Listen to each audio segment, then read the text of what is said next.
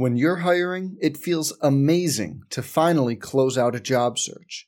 But what if you could get rid of the search and just match? You can with Indeed.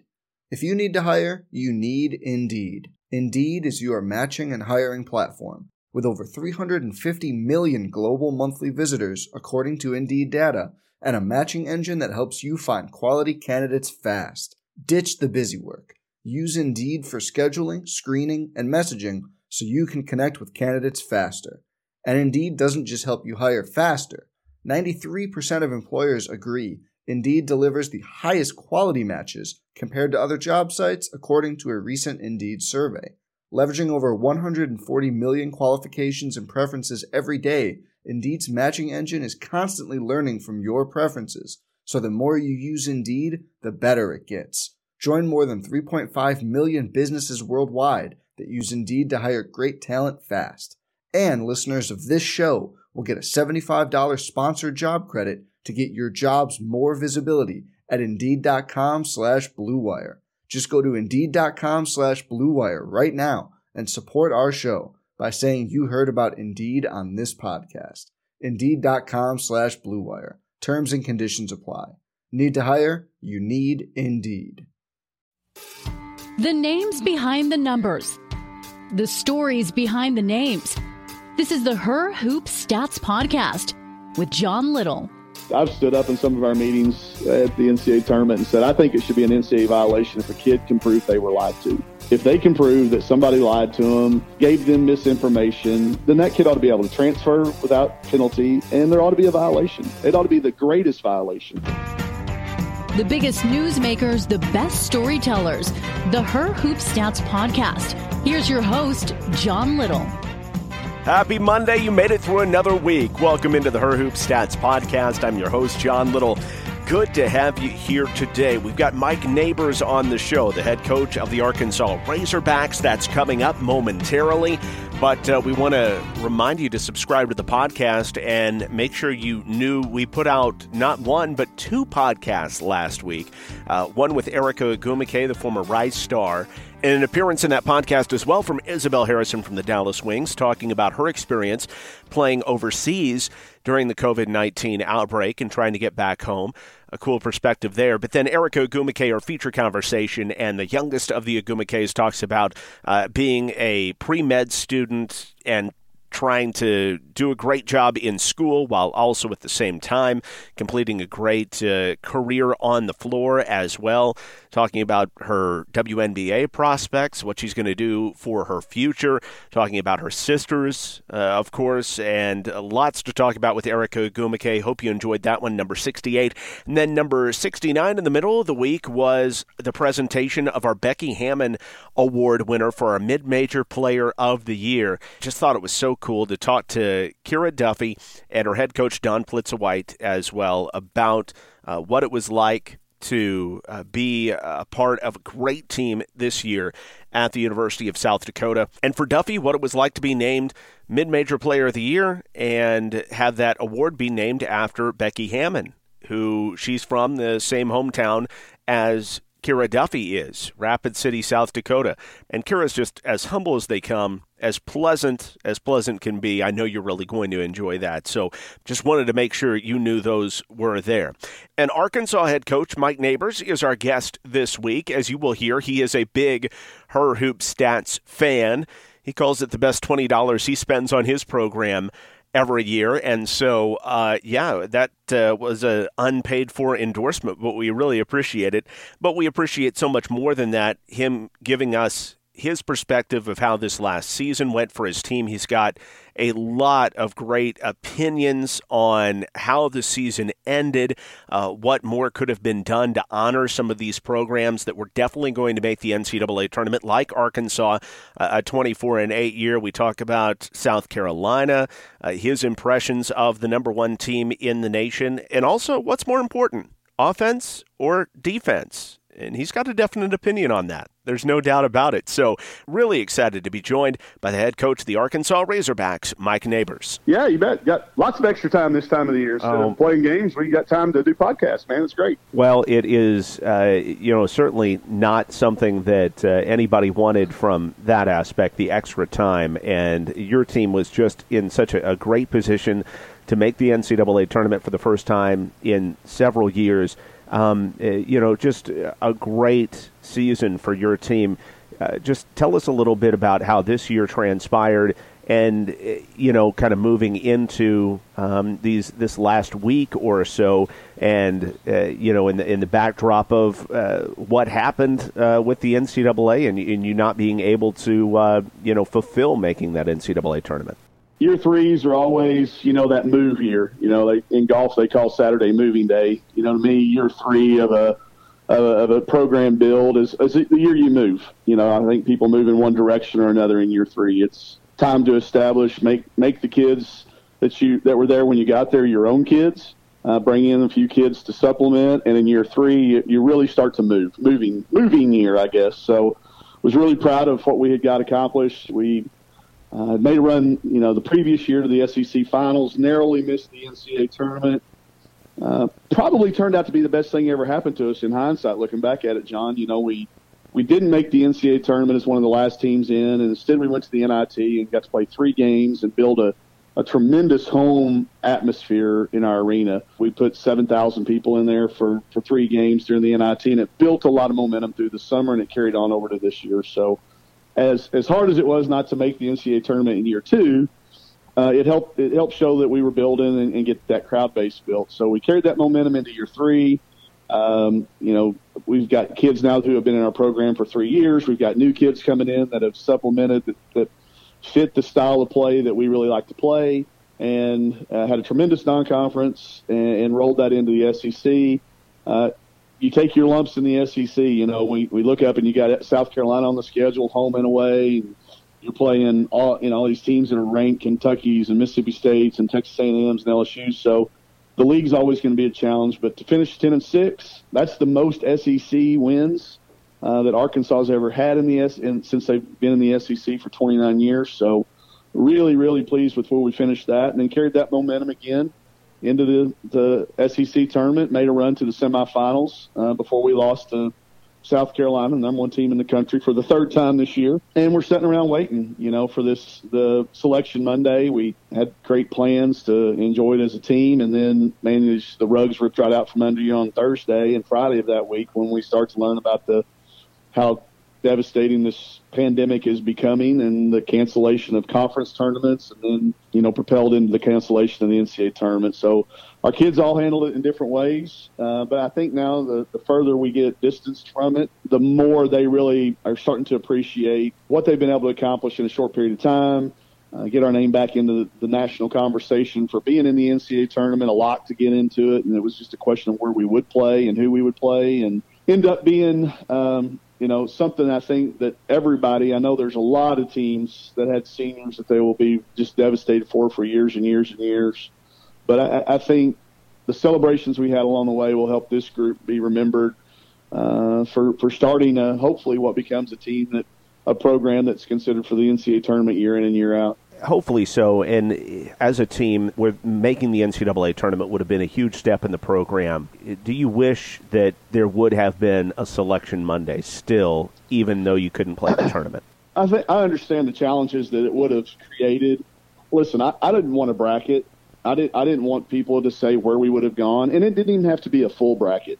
Just announce the teams that the committee would have considered locks, teams that had won their conference tournaments, teams whose body of work would have put them on the board with no debate among the 10 members. And I think there's a certain number of those teams, and just something like that. And I don't do it. The reason we're looking at it from that standpoint, it may be a little different than how everybody else is talking about. I want it for our kids, but we're gonna give that to them. Any of my kids that walk around and talk about would we have been in, we're gonna put it on a banner.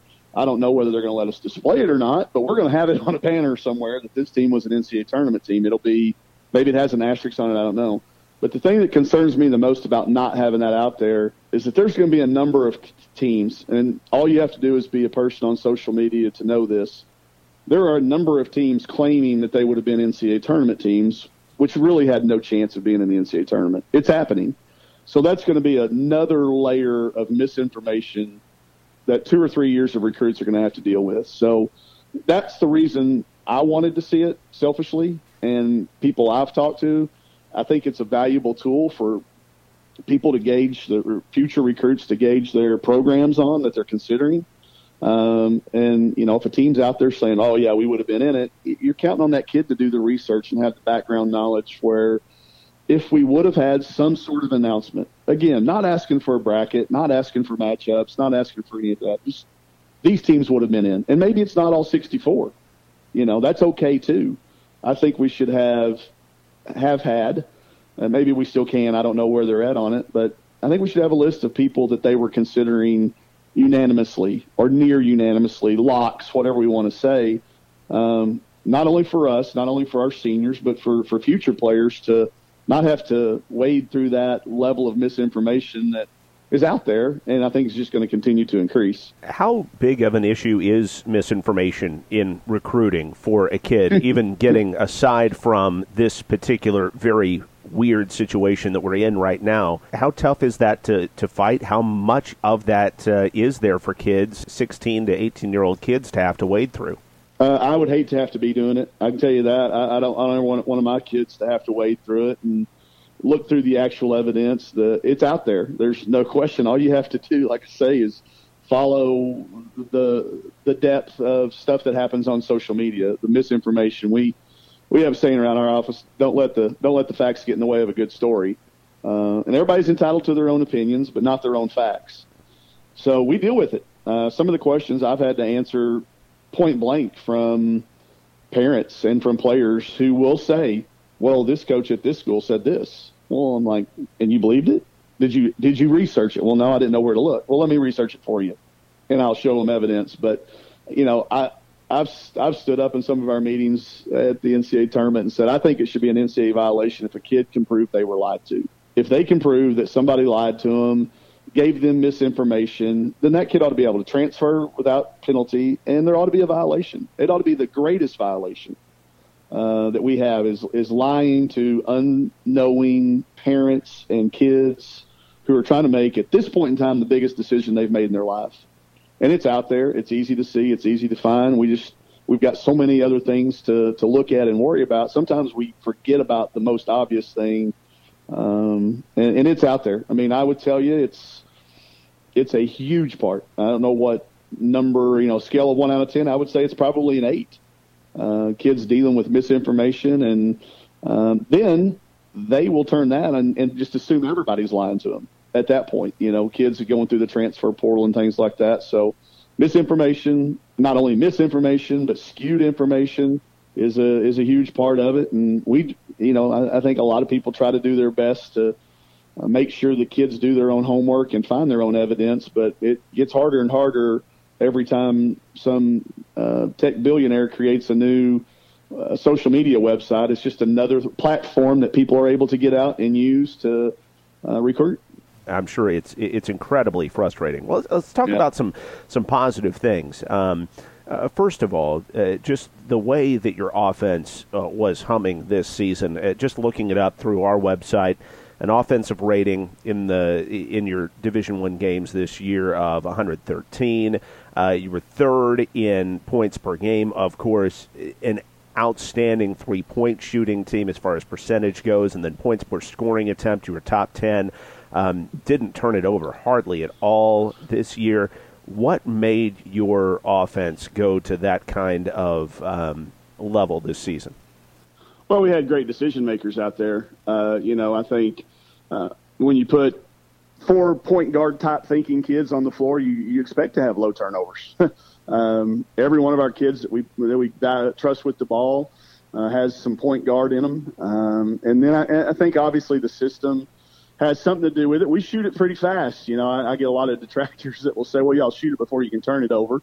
And I do think there is some, I think there's some validity to that point. But there is a little bit more to it than just, run and gun or jack it up, chunk and chase, whatever people like to call it. There is some methods to it. And I think when you get 4 shooters on the floor, your percentages, your opportunity to win games goes up. If we were putting up gaudy offensive numbers and not winning, or putting gaudy offensive numbers up and not doing it against quality competition, then I think there's a case to be had. But it works against the best teams. It's helped us knock off teams that, on paper may have more chance to win, more talent, more All-Americans, whatever you want to put there. So I think there's a combination of things. You get kids in that love to play this style. You give them a lot of confidence. You give them a lot of freedom. And then you got to coach their butt off. You got to teach what is a good shot, who should be shooting the shots. Shot distribution is just as important as shot selection. So, that's where y'all's website comes in so handy, because it's all right there at the touch of a button now. The stuff that Her Hoops does for us, the time it saves. We used to do some of this when I was an assistant coach at Xavier, and it would literally take me 10 hours a day to do what I can do now at the touch of a button on here and Wow. get to the information that I need. I want to know I want to know where we stand on points per play. That's a number I care about. Points per possession, some of that depends on your defense. Like, we don't play very fast on defense, so some teams can grind it out on us. So if I'm trying to evaluate how good our offense is, I look at that points per play, because that's the same for everybody. That's irregardless of how another team plays on defense. If I'm evaluating our offense, what do we do when we touch it? Do we score? Do we turn it over? Or what is the result in the outcome? So when I look up there and see we're right behind Oregon in points per play, then I know we're functioning effectively. And we're doing it fast. We call it functionally fast. That's our offensive kind of motto, I guess, if you were to tag something with it. But if you're getting that number of shots without turning it over, scoring, doing it against good teams, then I think that's a real tribute to the kids that you brought in, and then the confidence that our coaching staff has instilled in them to go out there and make plays. I absolutely agree with you that, having a unique offense and that sort of strategy absolutely helps level the playing field in some games, knock off some teams. But how do you mix your defense in there, and what is the defensive philosophy that helps you occasionally tip the scales in your favor some nights as well? Yeah, glad you brought that point up. That's a huge difference in what we've been able to do this year compared to the last 2 years. And it's a really easy answer from my standpoint. I gave the defense to my associate head coach, Todd Schaefer, and said, it's yours. I would leave practice. I learned this from Gary Blair when he was working with Vic Schaefer back in the day when I was on their staff. Coach Blair would literally schedule his press conference during the middle of practice, during the defensive time, and he would leave. So I did that with Coach Schaefer. I said, hey, I told him this, approached him at the end of the year. I said, I want you to just take the defense in whatever direction we want to go with the philosophies that we share, which being, I believe defense is an important part. I think the people that wear the T-shirts that say defense wins championships have not paid much attention to what wins at the highest levels. I think it's more like defense finishes 11th if you look down the stats. But I do know it's a valuable part of the game. I don't think you can beat the best teams in the country game in and game out just with your defense. You have to have a balance. So turn that over to Coach Schaefer. He ran with it. We put a new little zone in that he was comfortable with running from his days as a head coach at different levels and years as an assistant in college. And defense to me is science and offense is art. And I'm better at art than I am science. So we turned that over to him, turned the philosophies, the game planning, the terminologies we shared. I did want it to look a certain way, so I did a whole lot of just talking to him on the up front, leading into it, and then just let him go and do his thing. And once the team realized they could look at him for the defense and look at me for the offense, and my assistant coach, Chantel Osar, that helps with the offense, I think the kids had a very good understanding. They were on the same page the majority of the year, and our improvement defensively, I think we finished. I was looking at the website just a minute ago. I think we finished in the top 40, maybe 38 or 39 in defensive overall rating as well. So when you get that balance, then you can hang on nights when the shots aren't going in, and it's important to have.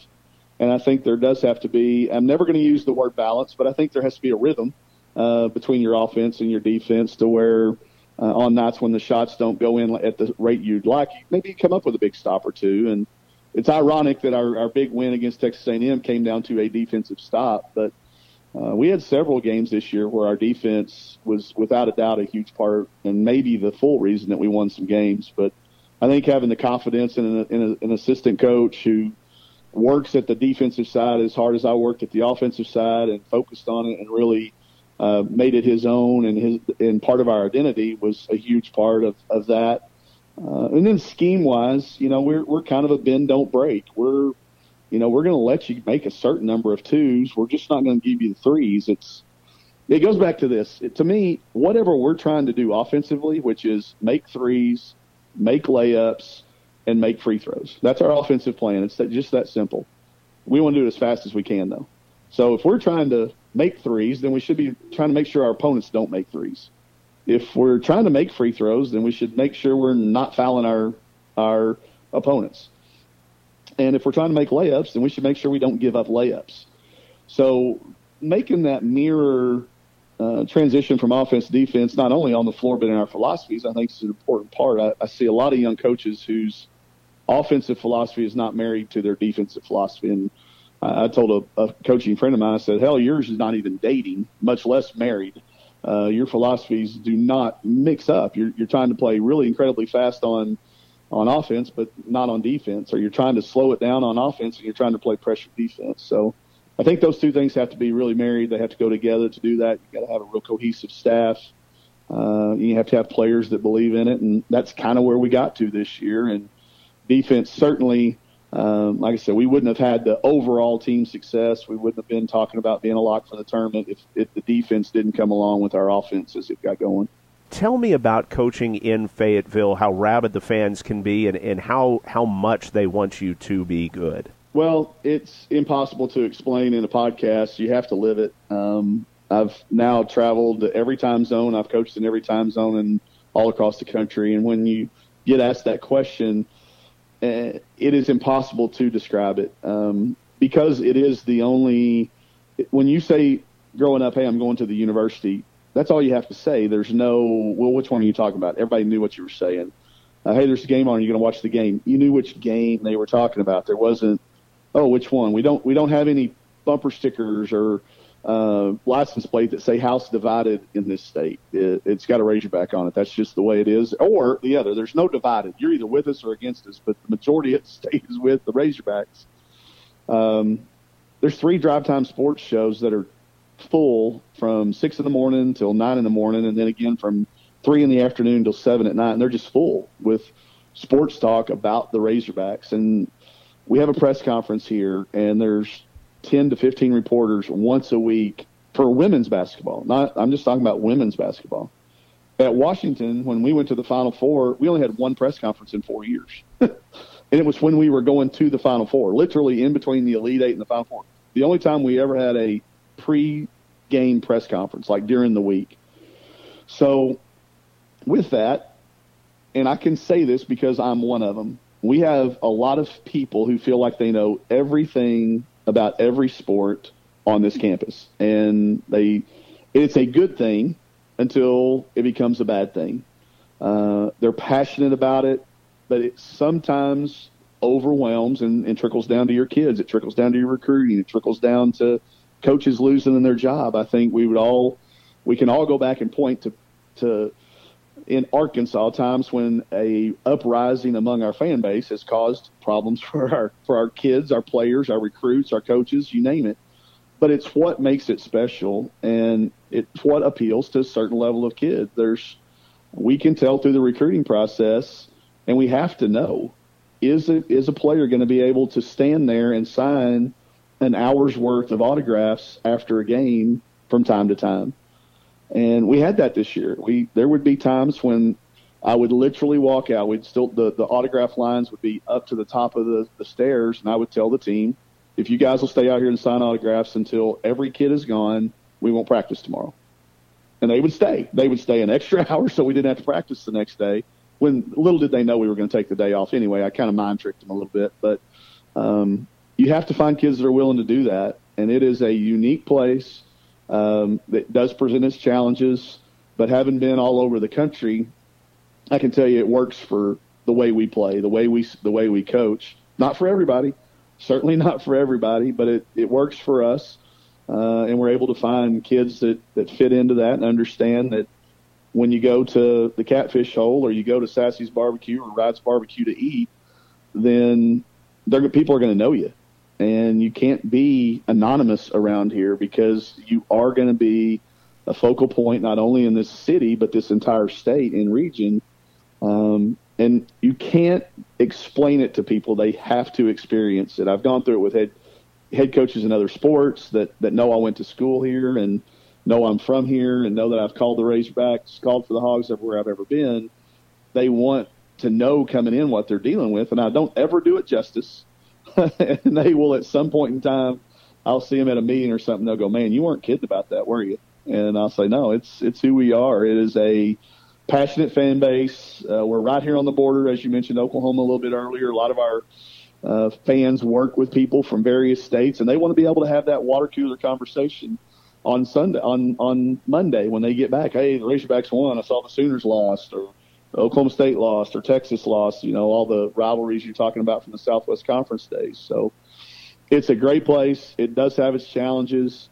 But like I said, after being all over the country, there's not a better place to be, especially for somebody born and raised calling the Hogs. I think about Chelsea Dungy and that Oklahoma kid. Obviously, She went to OU. Sherry's having a little bit of a downtime with that program right now, but still at the same time, very, very loyal fan base. Have you ever talked to Chelsea about what the differences would be between like an OU where they're so passionate and Arkansas?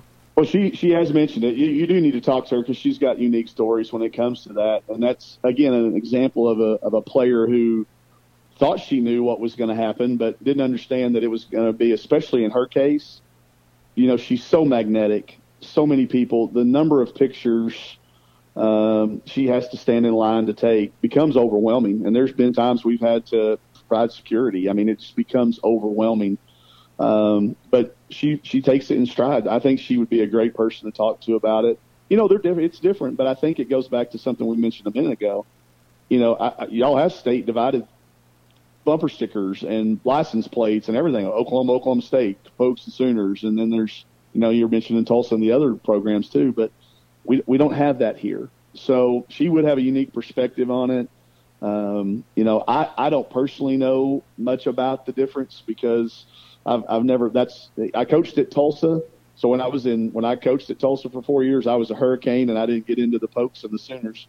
But that shows you the little bit of difference that this state enjoys having the support of the one Razorback. And Chelsea would be a great person to talk to about it, but she's handled it masterfully. She has developed a brand over here, so marketable. You know, I sure hope for her sake this likeness and imaging rules pass, and she's able to take advantage of it because she's one of the few kids who you would see on the side of a Walmart truck driving down the road, or you know, Arvest Bank. You know, some of our sponsors. There's no question, this is a kid who has made a brand for her name for not only while she's here in school, but will the next 40 years of her life as well. Well, that's awesome. That's really cool to see. And to hear about. I wanted to talk about South Carolina, if you wouldn't mind. You played him 3 times this year. I know it's tough, but in your mind, how did South Carolina stack up? In your mind, were they no doubt the number 1 team in the nation? What did you think about the Gamecocks this year? Well, I can tell you this: they can beat you so many different ways, and to me, that's what makes a potential number 1 national champion. They can beat you with offense. They can beat you with defense. They can beat you inside. They can beat you outside. They can beat you at the free throw line. They can beat you every which way.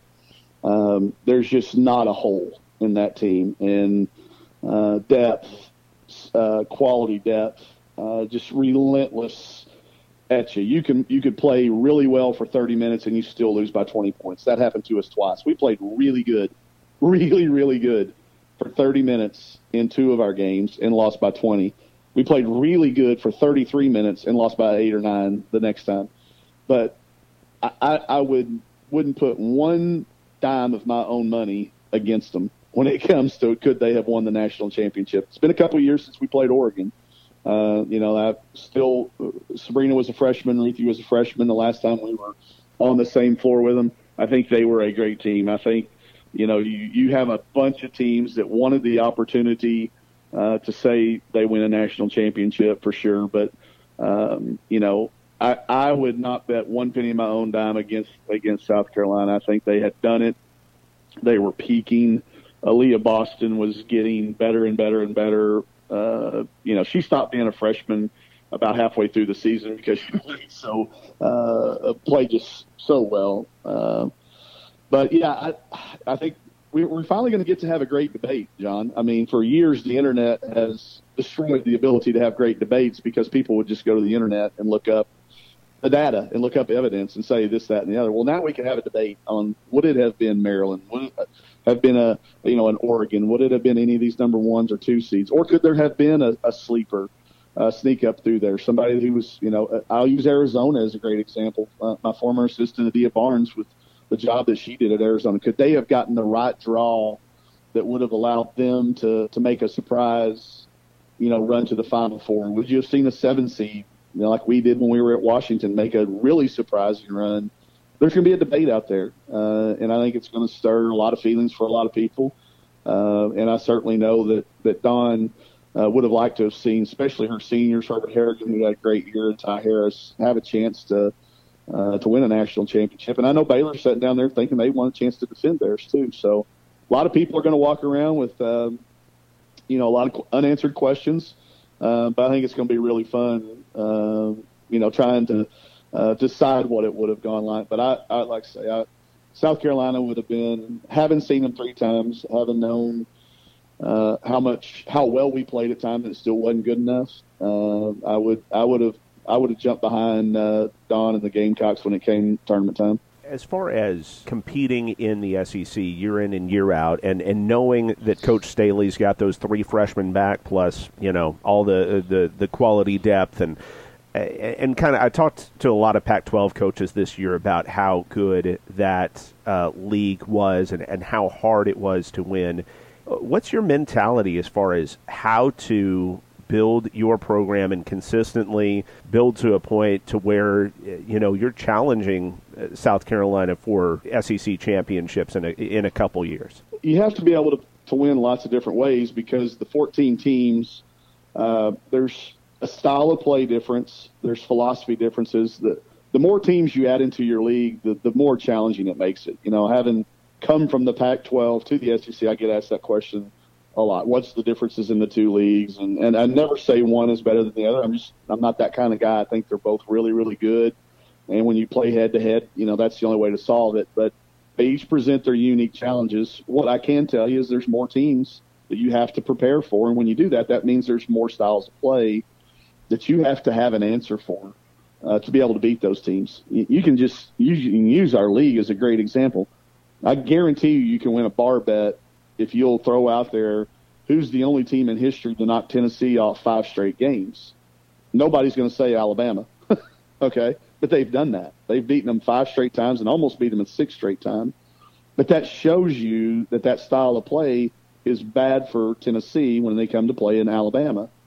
But you can also turn around and say, well, Alabama hasn't been to the NCAA tournament, Tennessee has. So that shows you there's so many different styles of play you have to prepare for and have an answer for, offensively and defensively. And the thing about walking in, when you walk into this head coaches meeting down in Destin that we have, and you look across there and there's the Olympic coach Don Staley, and you're looking at Vic Schaefer, who had been to back-to-back Final Fours, and there's Gary Blair, who's won a national championship, and there's Nikki Fargas, and then there's, Stephanie White, who's played in the league, and you're sitting around. It takes me back to when my pawpaw neighbors warned me about playing poker. If you walk in the room and you can't spot the sucker, then you're the sucker. Well, I walked into that room and I'm looking around going, who in here is the sucker? Well, it was me, So the challenge that the 13 other coaches, the 13 other programs, the depth of talent that comes from this part of the country and comes to play in this part of the country, make it a really, really unique challenge. Every league is going to stand up and say, we've got the best league, and this is why. this is what I think keeps the SEC in that conversation with everybody and in that debate. And you have to bring it every single day in the 16 conference games that you're playing. And you can just tell by the number of upsets. I was looking, I know there were teams in the Pac-12 that have yet to been in the NCAA tournament, and because we were one of them for a while, but you come to the SEC, every team's been there and been there recently, and has competed to be there recently. And that's where I think you mentioned the jumping and catching people. When we got here, the team before us had finished dead last. They were the 14 seed, they'd finished dead last. We were picked dead last. So what are you going to do? And I think that's where it comes back to part of what your question was. You have to develop an identity that people know what you're about. And we're not going to be good at everything. People, nobody's calling us, asking us for rebounding drills. I don't get one request for rebounding drills. I get a lot of requests for shooting drills and a lot of requests for what do y'all do to work on this. I don't get any questions about our rebounding because it's, quite frankly, not something we care about. But you can't care about everything. You only have to care about the few things that's going to create your identity, be really good at a very few number of things and become great at it. And then you can start to catch people. We caught a few people in year one. We caught a few more in year two, and we caught a few more in year three. Now the key is to not let people behind us catch us, and try to slowly knock off one or two of these teams ahead of us to get into the contention to be talked for about one of the top 3 or 4 teams in our league. I love it. Coach, you've been so easy to talk to today. Just really, really enjoyed your insight. And again, so sorry that your team did not get to see their name called on Selection Monday. But at the same time, I mean, you're right. There's no doubt they were going to be there this year. So congratulations on an incredible year. Appreciate that. It's, I think it's going to be a special year. We'll all look back on it. None of us have ever been through anything like this. We're all in uncharted waters. The group that can be the most adaptable when this thing's over is gonna have a step up on the team. So when we start ready for next year, whenever that is, y'all keep doing what y'all are doing, because I'm telling you, I tell everybody we just had to redo our budget. I'll tell a quick story. Y'all did not ask me to do this. Aaron did not, but you're going to get it anyway.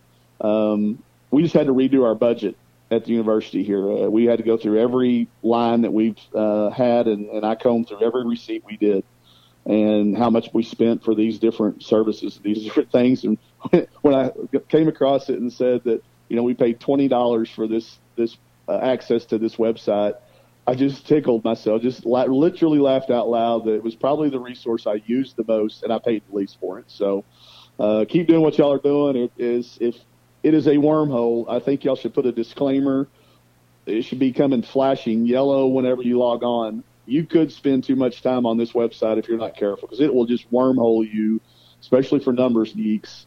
It'll just wormhole you forever on breaking down your own team, breaking down your opponents, breaking down players. It's really, really job well done. Well, thanks so much. Yeah, it's tough to stop clicking for sure. Impossible. Yeah, it's impossible. Pretty soon you've gone through all 300 teams, but it's crazy. Yeah, it's crazy. Some of I can always tell when my associate head coach and I have been on the page together, because we'll meet in the hall and I go, hey, I was on Her Hoops and I saw this, and he'll go, yeah, but I saw this, and there's just this, exchanging of data that we thought each one of us had, unearthed, and it was really just a button we'd happen to simultaneously click. So, it's like I say, it's a wormhole, but it's all great information, that's for sure. Oh, it's so fun. Hey, thanks so much for relating that, Coach. Really appreciate it. Yeah, most certainly. Most certainly. Thanks so much. Mike Neighbors, the head coach at Arkansas. Appreciate his time this week. I just love to hear coaches that don't give you that coach speak, right? I think that's what we're all craving, is for the people that get away from that and get into the space of tell me what you're really thinking. And that's exactly what he does. And I love the opinion for him that offense is more important than defense. And you may disagree, and that's fine. And I think he's fine if you disagree. It sounds like he wants to have a little debate with you. But at the same time, I just love people that will give you a definite opinion like that and take it and run with it. So cool. So thank you so much, Coach Neighbors, for that enlightening conversation. And we've got a WNBA-centered conversation coming up for you next week here on the show. We're going to talk to Greg Bibb, general manager of the Dallas Wings. And the Wings hold 4 of the first 9 picks in the WNBA draft. Is there anybody better to talk about the WNBA draft with than Greg Bibb? So we're going to talk to Greg about his approach going into the draft on the 17th. It'll be a great way for you to start your week as you really get geared up for who's going where in that virtual draft that the WNBA holds on the 17th. So that's coming up next week. Make sure you subscribe. Make sure you rate and review this podcast on Apple Podcast if you wouldn't mind. I mean, it really helps other people find the show and helps us stay among the top women's basketball podcasts. And so more people can hear these great conversations that we have been fortunate enough to have over the last year or so. You can always reach out to us on Twitter at HerHoopStats, or I'm at John Little Voice, and Little is spelled with D's, Liddle. And you can email us as well, podcast@herhoopstats.com, podcast@herhoopstats.com. The executive producer of the Her Hoop Stats podcast is Aaron Barzilai. Thanks so much to Jared Deck, jareddeckmusic.com, for the excellent music. And hey, prayers up for all my musician friends right now going through this time. I know it's rough for everybody that plays, that gigs for a living. I can't imagine what you're going through right now. So if you're a musician, just like so many of the workers in this country where COVID-19 has affected your livelihood, my heart is with you right now. Susie Solis is our announcer, and I'm your host, John Little. Until next time, reminding you that at the Her Hoop Stats podcast, we are unlocking better insight about the women's game. Her Hoop Stats.